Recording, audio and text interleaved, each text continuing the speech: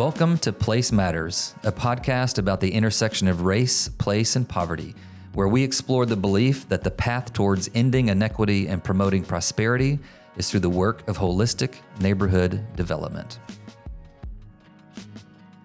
Welcome to one of the series we will do on FCS's 3 pillars. This series will focus on the pillar of neighborhood engagement. I am Shawn Duncan, the Director of Training and Consulting for FCS and the host for Place Matters.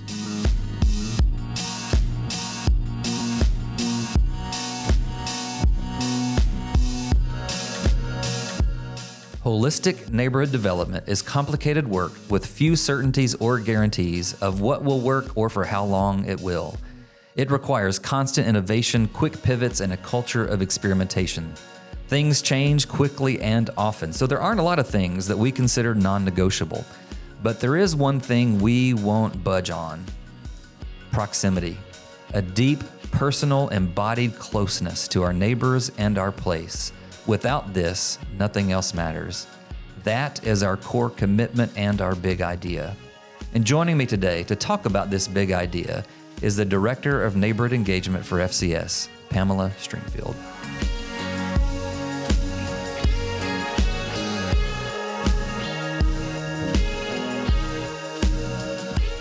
All right, so you're our Director of Neighborhood Engagement. Yeah. What is that? What is neighborhood engagement? That's a great question, Just Shawn. engaging the neighborhood? All right, Just next engaging question. Neighborhood. When I first started this job, I was like, I don't even know what this is. What does it mean to... So wait a second, you accepted the job. I did. Well, I was like, I don't know what you use some words I like, but I'm not sure what this is. And as I've gotten into neighborhood engagement, what it has been for us over the last 5 years that I've been here is really that simple. Mm-hmm. I would like to complicate things. Okay, yeah. I want a great, real nice, beautiful textbook definition. Right. But because we are the people who are boots on the ground, it's real, just conversational. Yeah. So for us, it's neighborhood engagement is that conduit, that connection that you make between the person and the entity or the services that you're trying to provide. And so it's again, that word conduit comes to mind for us. So the purpose of neighborhood engagement is to do that very thing, is to engage your neighbors. And that's done relationally. So it's a relational connection. It's an intentional relational connection that you tend to utilize, one, to just be a neighbor and to hear what neighbors have to say. And to understand how the partner can better partner with the community. Yeah. So it's relationship. And we want to not just partner with the neighborhood, but with the neighbor. And so for us, neighborhood engagement, and this has been true from my childhood that was modeled before me, and why my husband and I moved to the city was neighborhood engagement is just that you want to be a neighbor. Yeah. And not simply a practitioner. And so when we wear both of those hats and we look through both of those lenses, you can see very different things, even if you're looking at the same thing. So if there's a challenge in our neighborhood, if I'm looking at it simply from a practitioner side, I see one facet of it. Yeah. But if I'm a neighbor and from the posture of neighbor, I can see it very differently. Yeah, that's good. So we'll in another episode, we'll go into some more of the weeds and details of how we're actually executing what we're doing on the ground. But just to give people a sense of what you and your team are doing kind of day to day, what's some things you guys are up to? Oh, my word. Not very much. You guys look kind of bored mostly, just twiddling your thumbs. No, not at all. Well, I would say the 3 buckets that we juggle a lot or that we move between is the people work of just being a neighbor and being present in neighborhood, but also the partnership work. So there's people that we work with, services, other folks in the community that serve this community that we want to partner with and see what they have going on. And then we have programs. Some of the things that we host that are legacy programs that neighbors have wanted to have for years. And so we just keep the thing going. So those are the 3 buckets that we move in and out of. And we'll definitely get into, so keep listening to further episodes to dive into those and make greater detail. But for this one, I'm less interested in the what that we're doing, but more about the why. So tell me, for you in this seat, what is the big why for us in this neighborhood engagement work? I think we talked about this in another episode, but for me, we do this work and because of we want people to be connected. So we want to, we are a full service nonprofit. So we want to see systems changed, rebooted, things that are not well removed. But we want to see flourishing to actually come to the community. So we want to see, good commerce come through here. We want to see housing, we want to see education be solid. But what we get to do as neighborhood engagement is that we are that, what I call that connective tissue, the nerves that go in between those systems so that they talk. And so if you have a great school or supposedly great school or great housing, or you have housing, put whatever adjective you want to on that. But if you have housing, you need a neighborhood engagement person or team to inform you how it's going. So if you have a challenge in your housing or in your school, you have people like me and my team that people talk to and say, we have these buildings, but they're not working. We have these teachers, or we have this store, but they don't sell the things that we want to buy here. Or, our houses are falling apart, or there's crime, or our sidewalks don't work. Like whatever it is, you have people like us who can hear you and help you connect to who we need to talk to in order to get those things addressed, and to celebrate with you when those things are done, and to be righteously mad with you when things are not right. So you don't feel like you're crazy. And so sometimes neighbors need to just realize they're not in something by themselves, and realizing that you don't just look at an elephant and go, how do I deal with that? But if somebody comes alongside you, you can actually figure out little by little how to address or how to change or challenge a situation before you. Yeah. So most nonprofits are just that, nonprofits. And they don't have massive budgets. Just like, what am I going to do with all this extra surplus? We have so much money, we're tripping over it. So if you were to speak to a nonprofit that has limited budget, they've got multiple things they want to do, how would you build a case to say, where you ought to spend that money is having a full-time person whose sole purpose is the neighborhood engagement side. Like that feels so less practical or tangible. Someone who's building something or running some sort of program or providing some sort of service. Neighborhood engagement can feel like, it'd be wonderful to have that. It feels like a luxury, but man, if we're strapped, we got to go after this program operations or whatever. How would you say, no, this isn't luxury? Or how would you build a case to say that's where your money's most important? Yeah. So recently I had the privilege, it really feels like a privilege, of going to do a training. And if you know me, I don't like talking and speaking and all of that stuff, believe it or not, even as neighborhood engagement. But I got to go to another city and see. They fell in love with Pamela, and just so you guys know. I was like, oh my gosh, I love y'all. But I got to go and see what it is that we do. I'm so boots on the ground here that I don't think about. I don't get to see it in another context. And so I went there and I met this amazing woman who's like the air traffic controller for all of the situations. But she was very strategic in that she had somebody else who's really close to the people. And they had lots of ideas and lots of wonderful things, and they're doing incredible stuff.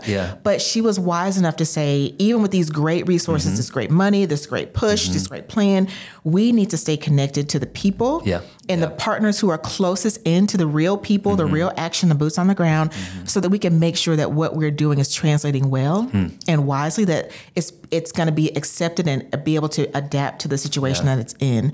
So this is definitely not a luxury. If you want to waste your money, go right ahead and plan something with nobody to tell you if this is actually working or not.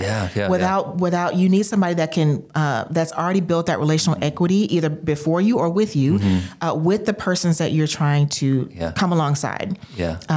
Because they're going to inform your decisions. They're going to inform your dreams and your big ideas. And they can tell you, like that connective tissue, like, hey, this is where the rub is. Here's the dissonance. Here's the miss. Or, oh my gosh, here's how this is landing, and it is phenomenal. They're going to inform your work, and you absolutely need that in order to go forward. I mean, I like that because I think we could make an ethics case for why you need this. It's like, because you're impacting people's lives, and if you're not listening, engaging, you don't have their permission, to be doing this work. So I think there's an ethics case that could be built there, but I think to what you said, kind of almost jokingly, but it's very accurate, that there's even a financial case to be built, that like to not lead with a deep connection to people in place, you will waste money, right? Like, even though we could say, we need more affordable housing, we could name some things that seem really obvious, and we say, we need to invest in those things. But if you're not investing in the people, you may do affordable housing, but you may do it poorly, or may do it at the wrong place and the wrong time and the wrong way. And there's so many dynamics that get informed by that connectivity. And I think for us, like, it would be easy to say, like, hey, we've done over 200 single family units in this neighborhood. We just opened a 84 unit, multi-unit apartment community. We've disrupted what used to be a food desert with a grocery store. We've started businesses. We've hired people. We're in this partnership that's turning our schools around. So, like, for a lot of people, that's not only that feels like a miracle that much work has been done. But we would say, no, that's not enough, right? We have to be deep in this neighborhood engagement. Like, why would you say, yeah, oh, that's wonderful, but it's not enough if you don't have, like FCS would say, our work isn't successful if we don't have that. How would we justify that kind of thinking? Yeah, I'm not sure this is where we want to go, but what comes to mind, I was having a conversation with a friend of mine, and we were just talking through this kind of question of like, it's great, like we need to be doing this stuff, but you can just devolve into one-way giving. Yeah. And it's very much in that relief bucket. And we're like, well, I think for us, I would say for me, again, come for me, don't come for FCS. But for me, we want to be a part of you things where... You can reach where... her at 555. Yes, 555-66911. We want neighbors to be not just the recipients, but the participants in good. the work. Yep. And so if there's something going on, it might be a great idea, but we want them to go at some point. I want my neighbor to go, this is mine. Yeah, it's me. Yeah. Like, this is my neighborhood and this is my stuff. And I'm happy to get it started. I'm happy to get it started. But at some point, like we said earlier, like I want to work myself out of a job, or more importantly, decenter myself. So let me just be clear. We want to stay. We're not trying to like go away. So I'm not promoting us starting something and then leaving. But you want to be able to start it and then be able to see yourself not be the main character of that situation. And so for us, we want to make sure that we're promoting a two-way relationship. Not just the reciprocal, like I'm going to do this, I'm going to produce this, and then you receive it, and you're good. And at the end of the day, I want Sally and James and Keisha and Sue to go, I can move up. Like, I have legs underneath me now. I'm not just agency to control. I'm not just on my back. I'm not just the victim of another system that's pushed me down, but because of this agency and their particular posture and philosophy, they are saying you can get up. And let me little by little let us help build legs and let you experience what it looks like for you to lead something. And so that's what we are aiming to do is we want to get it started in order to bring people in, but also have them inform the system that we are building. Which is why I think if people hang around with FCS long enough, they'll know that a lot of the programs or partnerships or development projects that we're doing, you don't see our name slapped on a lot of things, right? Like, because at some level, like, we can't be the center of this story, right? We can't be the hero of this story. Like, we have a vital, like, non-negotiable role to play. Like, it's crucial that we're here, but this ability to say, like, how do we center the neighborhood, center their agency, center their power through that? And like, so those that are familiar with this have likely read one of our founders' books, Bob Lupton, and they'll resonate with some of that language of like one-way relief, charity giving. And I think one of the things that's missed in that book is that we know from like charity, social services, like one-way giving is a common thing, and they want to disrupt that. But I would also say like development can be done in one way. Like, like just because it's a food pantry in a one way, and you move away from food pantries into like affordable housing, which that goes from relief to development. You can still do development in a pretty toxic way. You can still do it in a top-down way. You can still do it in a one-way way, one-way directional kind of approach. So we're trying to say it doesn't matter how much you build if the neighborhood is not at the center. And the only way to do that is through this deeply relational side. But not all neighborhood engagement is relational, though. Like, I think we work, whether you're city government, for-profit, business. I mean, there's plenty of entities that have a community engagement arm, but not all community engagements are created equal. How would you maybe distinguish some of the other versions of neighborhood engagement or community engagement that are out there from what we do? That's a good question. Let me think. So some of the things that I've seen, it feels like it goes alongside what we've been talking about is that one-way relief. But when we talk about folks who want to come in and say, hey, I see a need and I have to fix this need. And so you just kind of pour all of your energy into that and you start to use people to accomplish something where they become like it just feels very usury. Like it's, I have either funding or I have a great idea. I want to honor those who have a great heart, a great passion to serve and see things that are not well be made right and whole. I want to honor that. And the challenge is a lot of us well-meaning folks can just get into this posture of like, well, let me just fix it. I just want to, I want to see it different. So I just got to fix it. I got to fix it. And I remember hearing my mentor and my mom say like, every need that you see does not mean that you need to be addressing it. Or it needs to be addressed. Like you might just need to leave that thing where it is. And so having agencies go, I see a need, and having the wisdom to go, that's in my wheelhouse to address, or I need to step up to this, or that's a challenge that needs to stay right there until somebody else can come along. So I don't know if that really goes after what we were talking about, but just this idea of like, there are agencies that would, mean well, but can have this kind of savior complex. Which is an interesting nuance in this, is that the program you want to run is for the benefit of that neighborhood, and your way of engaging people is to get that program going, which is for, quote, their good, but it's still kind of this kind of self-perpetuating kind of mentality of like, I just need you to fill out this form, do this survey, engage with us so we can keep this program running. And we can justify it because, well, the program makes the neighborhood, it's providing essential services to the neighborhood. Like, but there's still, I think the crucial work of this is to figure out like, who is at the center in all of this? Like is my program in the lead and they're here to make sure it goes, or is my program at the mercy of the neighborhood? Like, am I willing to shut this thing down? Right? Am I willing to make radical changes? And I think there is a way that neighborhood engagement can be transactional rather than relational, right? And so like and how do we know? Like, because I don't know of many people who I would say, they're probably doing some transactional neighborhood engagement. I don't think they're willfully being like, I want to make this transactional just so I get my program accomplished. But so how do we know? How do we self-evaluate whether this is truly relational versus kind of a transactional? Because those aren't hard, fast categories. They probably blend a bit, like how do we know, where we're falling in this?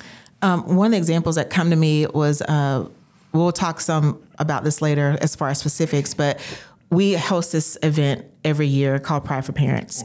And it's easy to get in that thing. It's really fun. It's easy to get in there and just like create the thing. But I remember early on thinking like, I want to make sure that we are including neighbor in this process.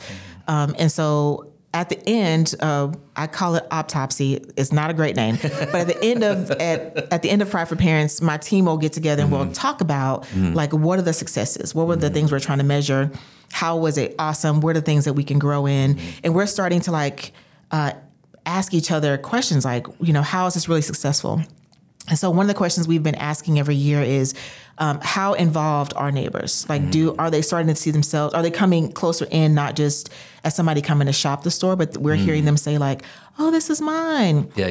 Or like, Pam, can I play? I want to do this. Like there's some level of like them stepping forward towards us and trying to be are we going out of our way to invite? Are we going out of our way to make intentional spaces? Are we communicating that? And one of the things I love about neighborhood engagement, you don't just throw up an event and say, well, y'all come over here if you want to. But I say, hey, Sally, hey, James, hey, Keisha, hey, so-and-so. By name, I say, hey, here's an opportunity. Come into this if you would like. Or can you help me think about something? Or how would you, like, we want to see this happen. Can you help me think about this? So I would say like being able to ask yourself hard questions like you mentioned earlier. To say, are we really making spaces to include folks, or am I really just producing something? Because I can just produce it and say, oh, this was for y'all. But am I allowing folks to speak in to things, and am I making spaces for them to participate? Yeah, we have a kind of a program assessment tool called Spire, and we've done it with, hundreds of people have participated so far, and like we've kind of taken an aggregate of like, what kind of trends are we noticing in these? Like there's just kind of 21 different indicators we're looking at with programs, and the sad reality is most of the ones that land at the bottom of those 21 tend to be a level of kind of participatory involvement, right? Like they show up to be served or receive the services or whatever, but as far as like participating and shaping the culture of that program or organization, or having a leadership role where they're not just receiving, but they're guiding, they're leading, they're shaping, or even just a simple, like one of our indicators is there a feedback loop? Is there a voice to say like, hey, we like this, don't like this, love this, hate this, whatever, like even just as simple as a feedback loop, right? And it's like, now almost all those organizations, the upper indicators are like, does our team trust each other? Are we working well together? So it's like good. It's like, hey, you've worked on building a strong team, but the people participating in your program are saying like, we benefit from your services and we're grateful. Yeah. But there's not a real voice of leadership here. And I think that's, for us, I would say that's one of the distinguishing things I think we're always pushing in on is like, we're not just satisfied that the services have gone out the door, right? But like, who's in charge of this? Like who owns this? Who has a sense of like critical concern that I will fight if something's going wrong? Because it means that much kind of to me in that. And we really want, like I know you've said to me, like, neighborhood engagement has your footprints or your fingerprints all over it. And in this work, we want that to be true of our neighbors. Like it's not, if I go away, I love that my fingerprints are on things, but it's more important for me for the neighborhood to say, this is mine. And we can see their fingerprints on it. Because again, we've made that intentional space for them to have their hands on it and for them to say, the craziest things to us, and people do. But it's really helpful to have them say what they got to say, and we kind of figure it out. We've had. It's been interesting. There's been more than a few times where some nonprofit leaders are experiencing frustrations in some of the programs they're running. And some of their frustrations, they talk about some of the criticisms they're receiving from the recipients of their services. And their interpretation of that isn't, they feel that they should be heard and they feel enough ownership over this that they get to critique it, right? What they feel is like, oh, this is a lack of gratitude. And like what we're trying to do is reframe is like, no, if they're criticized, it means they feel like their voice matters and they want to shape this thing. Like you should lean into that, right? Because I think we even have that throwaway phrase of beggars can't be choosers. I'm like, why? Why can't I don't care if you're the richest or the poorest. You should have choice. Like everyone should be able to choose. And if people have choice, that's an act of power. And I think being able to create a system, it's like we want to co-create. We want to share power, not just share resources or whatnot. Did any examples come to mind of a lot of investment or development or really wonderful programs happening where the community's not had a voice and that going poorly? Anything kind of come to mind on examples of where really good intention, really well-resourced, great expertise work being done, but it's clear the neighborhood's not been involved, and what are the outcomes of that? Oh my goodness. I mean, there are, but I'm like trying to think of anything in particular that comes to mind. I feel like I can talk about my neighborhood.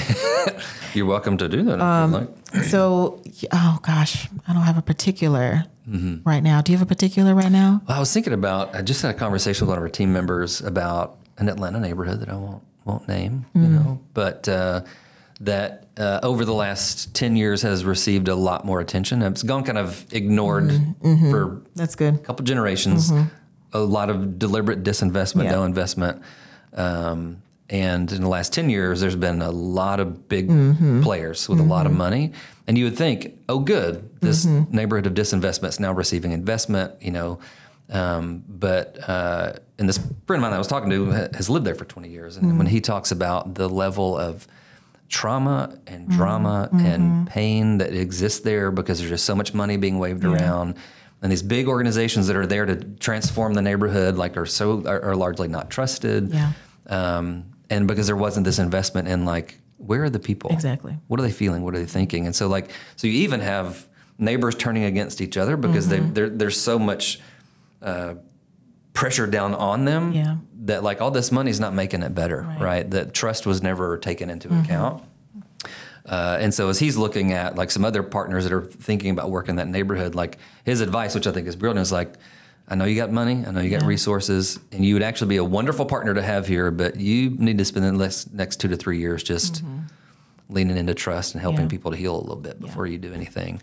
And again, I think it's what you said earlier, like there's just been a lot of money wasted. And yes, all these neighborhoods that have been ignored for so long and harmed for so long, we ought to be pouring in as generous as we can. But if you do this without following the lead of people, then you might make it worse, which is, it's like, Yeah, I don't know if we're talking about the same neighborhood, but as soon as you started talking, I was like, oh, how did I forget that neighborhood? Yeah. We've been, there's a neighborhood that I'm thinking of now, and we've had the honor to just be able to step a little closer to them.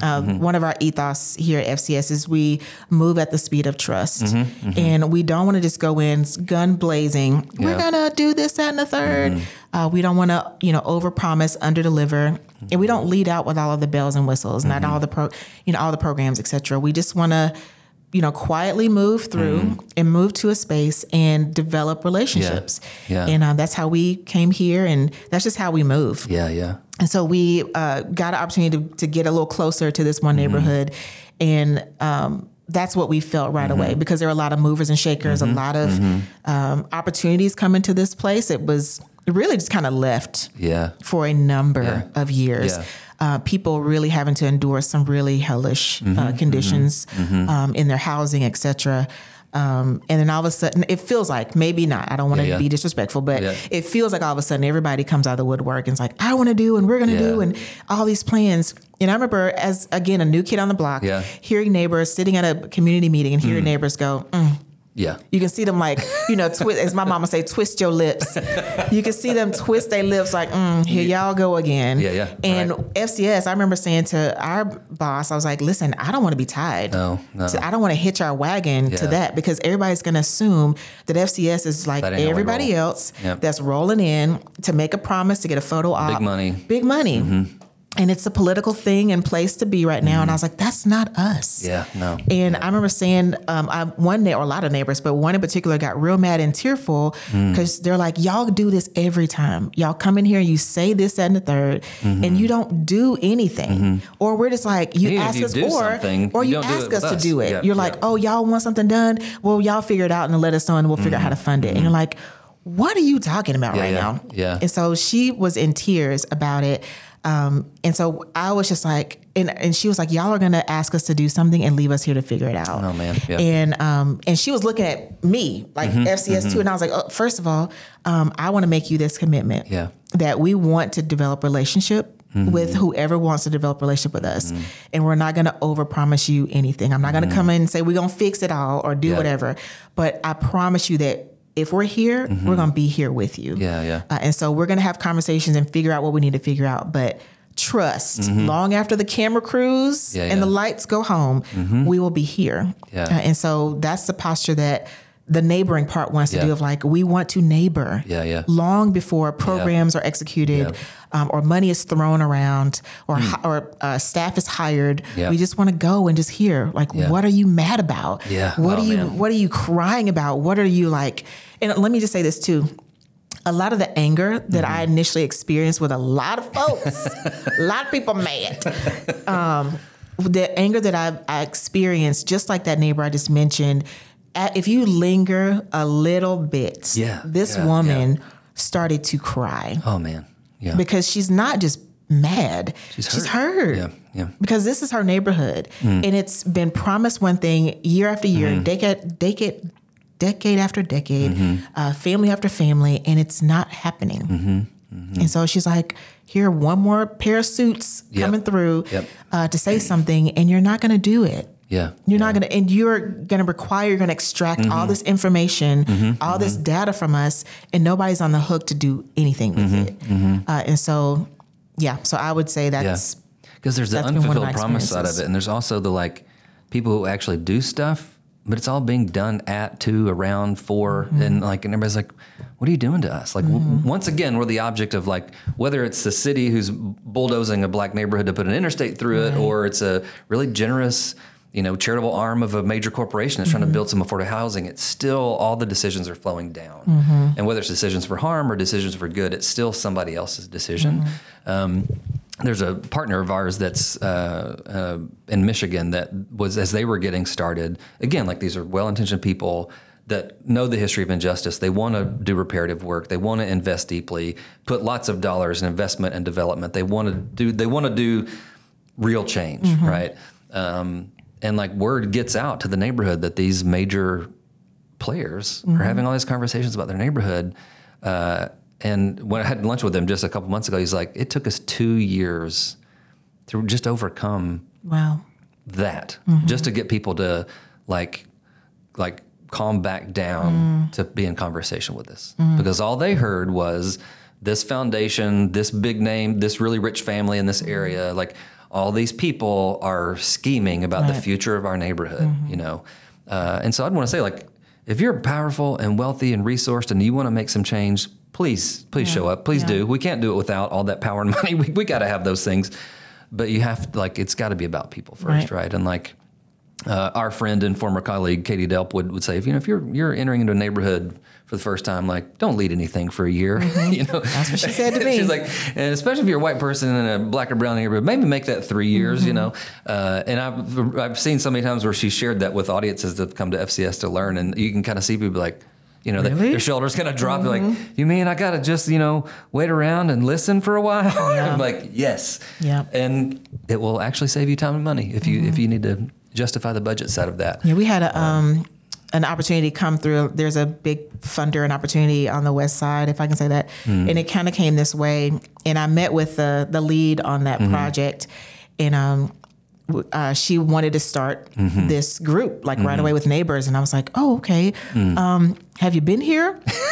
You know, have you been like hanging out in the area? Do you know people? No, I just Googled it. Right. Basically, like legit. No, I Googled it. And I was hoping you could help me with making those connections. And I just remember saying, to your point and Katie's point of, you know, I wish that foundations and funders would write it as a part of their grant, as this scope of work. This is the timeline. This is the budget. Exactly. Yep. So like, you know, this first year we're going to pay you to just go in and neighbor because people, especially black and brown communities, they need to trust you. Yeah. Yeah. And you need to, again, I said it earlier, there's a relationship, there's a mutuality that has to happen. And if you just go in, again, well-intentioned, love your money, thank you for it.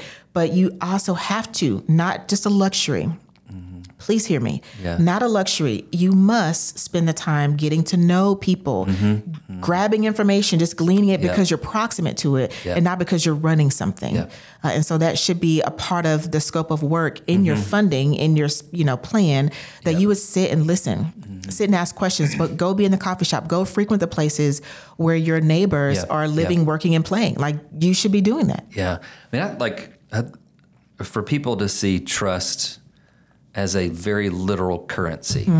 Like, you can't shop, buy, trade, participate in this neighborhood's economy if you don't have trust in your pocket to spend, right? And so I think, unfortunately, and I don't think this is just in nonprofit social good worlds, I think, like, when we have power, position, authority, wealth, we can assume way more expertise and permission than we have, right?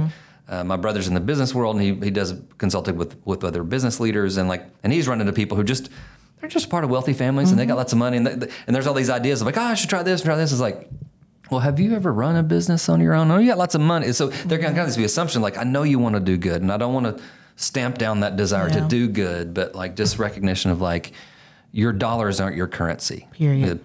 The trust is the currency, and if you don't have that in your pocket, then that's what you got to start earning, right? And it's hard to kind of think like to be powerful and wealthy and come in and be like, actually, in this neighborhood, I'm broke. Yeah. Like, I got nothing. Yeah. Right? And I am now the beggar where I got to ask for people's generosity to, you got some water, you got some food, you got some shelter. Can you help me come in? You know?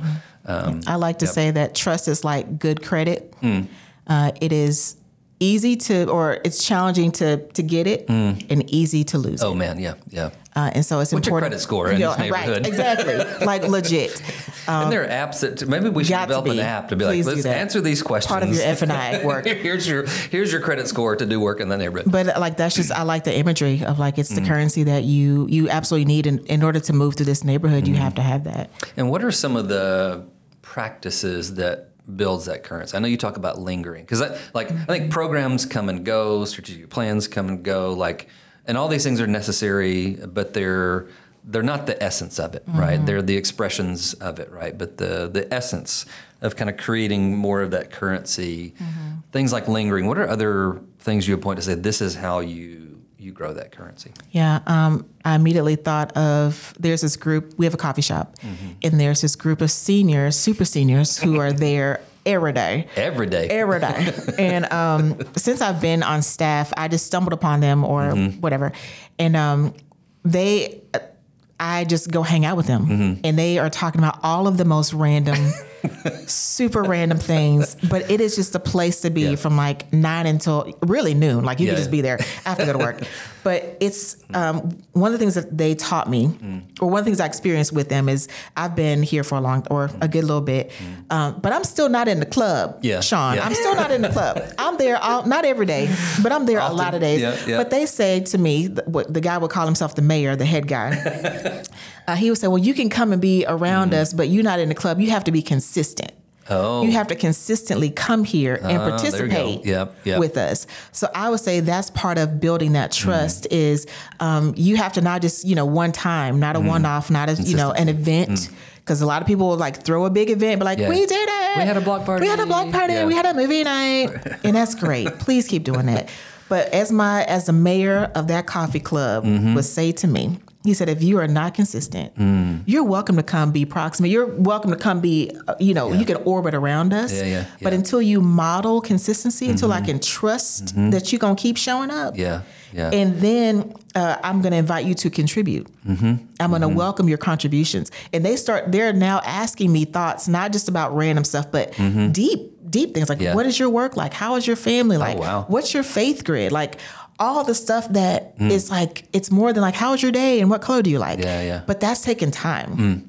And so I would say the same thing here. Like, it's important to linger, like to go be in those places. But knowing that your audience, your neighbors might say to you, you can hang out for a minute, but until I see some consistency, please don't ask me to trust you with much more.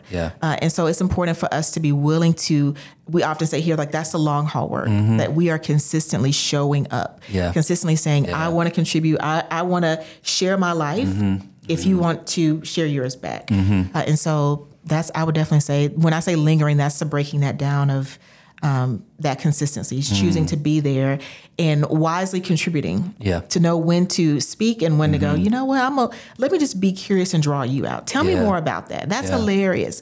Honoring people's stories, listening to, what's going on with them. So that's been massive, massive and simple. Like it's not like rocket science.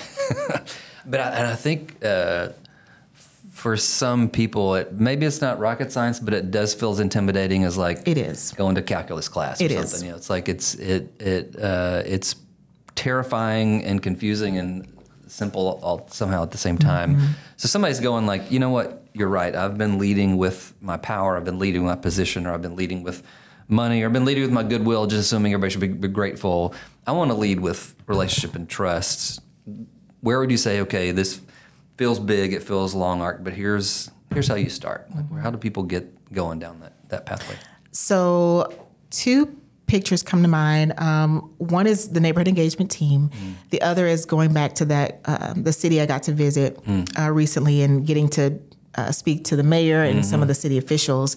But one of the things that I was saying to them, and I said to my team, I noticed us, like it's easy to be outward focused, like, oh, we want to neighbor well with other people. And we want to love on other people. But I said to my team, it's like, we want to model that here with me and you. So even though like we're paid to do the work, like I want to also be able to suspend my emails to go, hey, coworker, what's going on with you? How are you today? I want to be consistent in that. I want to be able to show you not just a strong, Pam who's got my stuff together. I'm running through my budgets, my emails, my plans. But when life is lifing for me, that I can be willing to show you my underside, that vulnerable side of me. And so I would say for me, it just kind of pulled me back to go, am I even doing this with people closest to me? Or is it become a job and a task and something that I've got to execute? But when nobody's watching, am I doing this at home? Or can I turn to my team and say, how do I neighbor with my teammates? Right on. How do I create space to like linger with them, to talk with them, to be consistent with them, to draw them out, to be a curious participant in their life? What things can I affirm? What things can I challenge?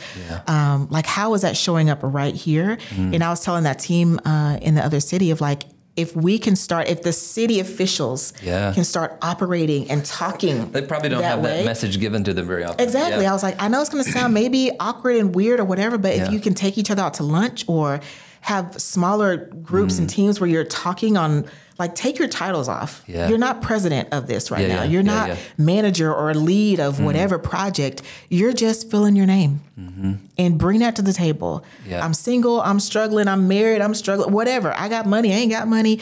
Where, I don't know, but just bring your humanity to the table. That's so good. Right where you are before you take it out in the streets. Yeah. If I can't do it right here, I'm really just performing. Yeah. Yeah. And so I wanted it to become, I wanted to stay close and real in my own bones.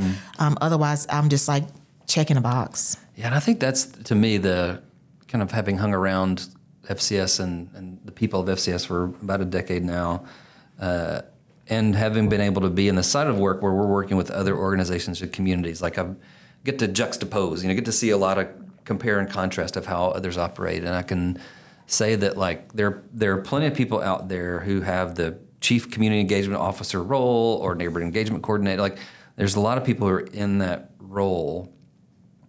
But the ones to me that stand out, and I think you are one of them and others at FCS, is like, this is a part of who they are, whether or not they had that job. And there's people who are really good at it as a job, but outside of that job, it really, like, is not reflected on the way they engage their own next door neighbors. Like, it really is like for a lot of people, their job is a distinct, like, this is just my job. It's what I do 9 to 5, and that's it. And it's just like, we're not asking you to overwork, but we are asking, is this you? Is this who you are? Would this be your way, even if you found another job or you hit the lottery and you didn't need a job? Like, would this be your posture and your way? And I think that's something I would love for people to lean into, is to say, like, if you didn't hold the role that you hold, would this be your way? Look at the people that live directly on either side of you. Do you know do you just practice neighboring when there's not a social issue that you want to solve in the world? And I think that's the piece where it really starts in a deep internal place, and that's, I think, the journey we invite people on. Thank you for modeling it and being the person. Everybody needs more Pam. Oh, we need more Pam. So kind.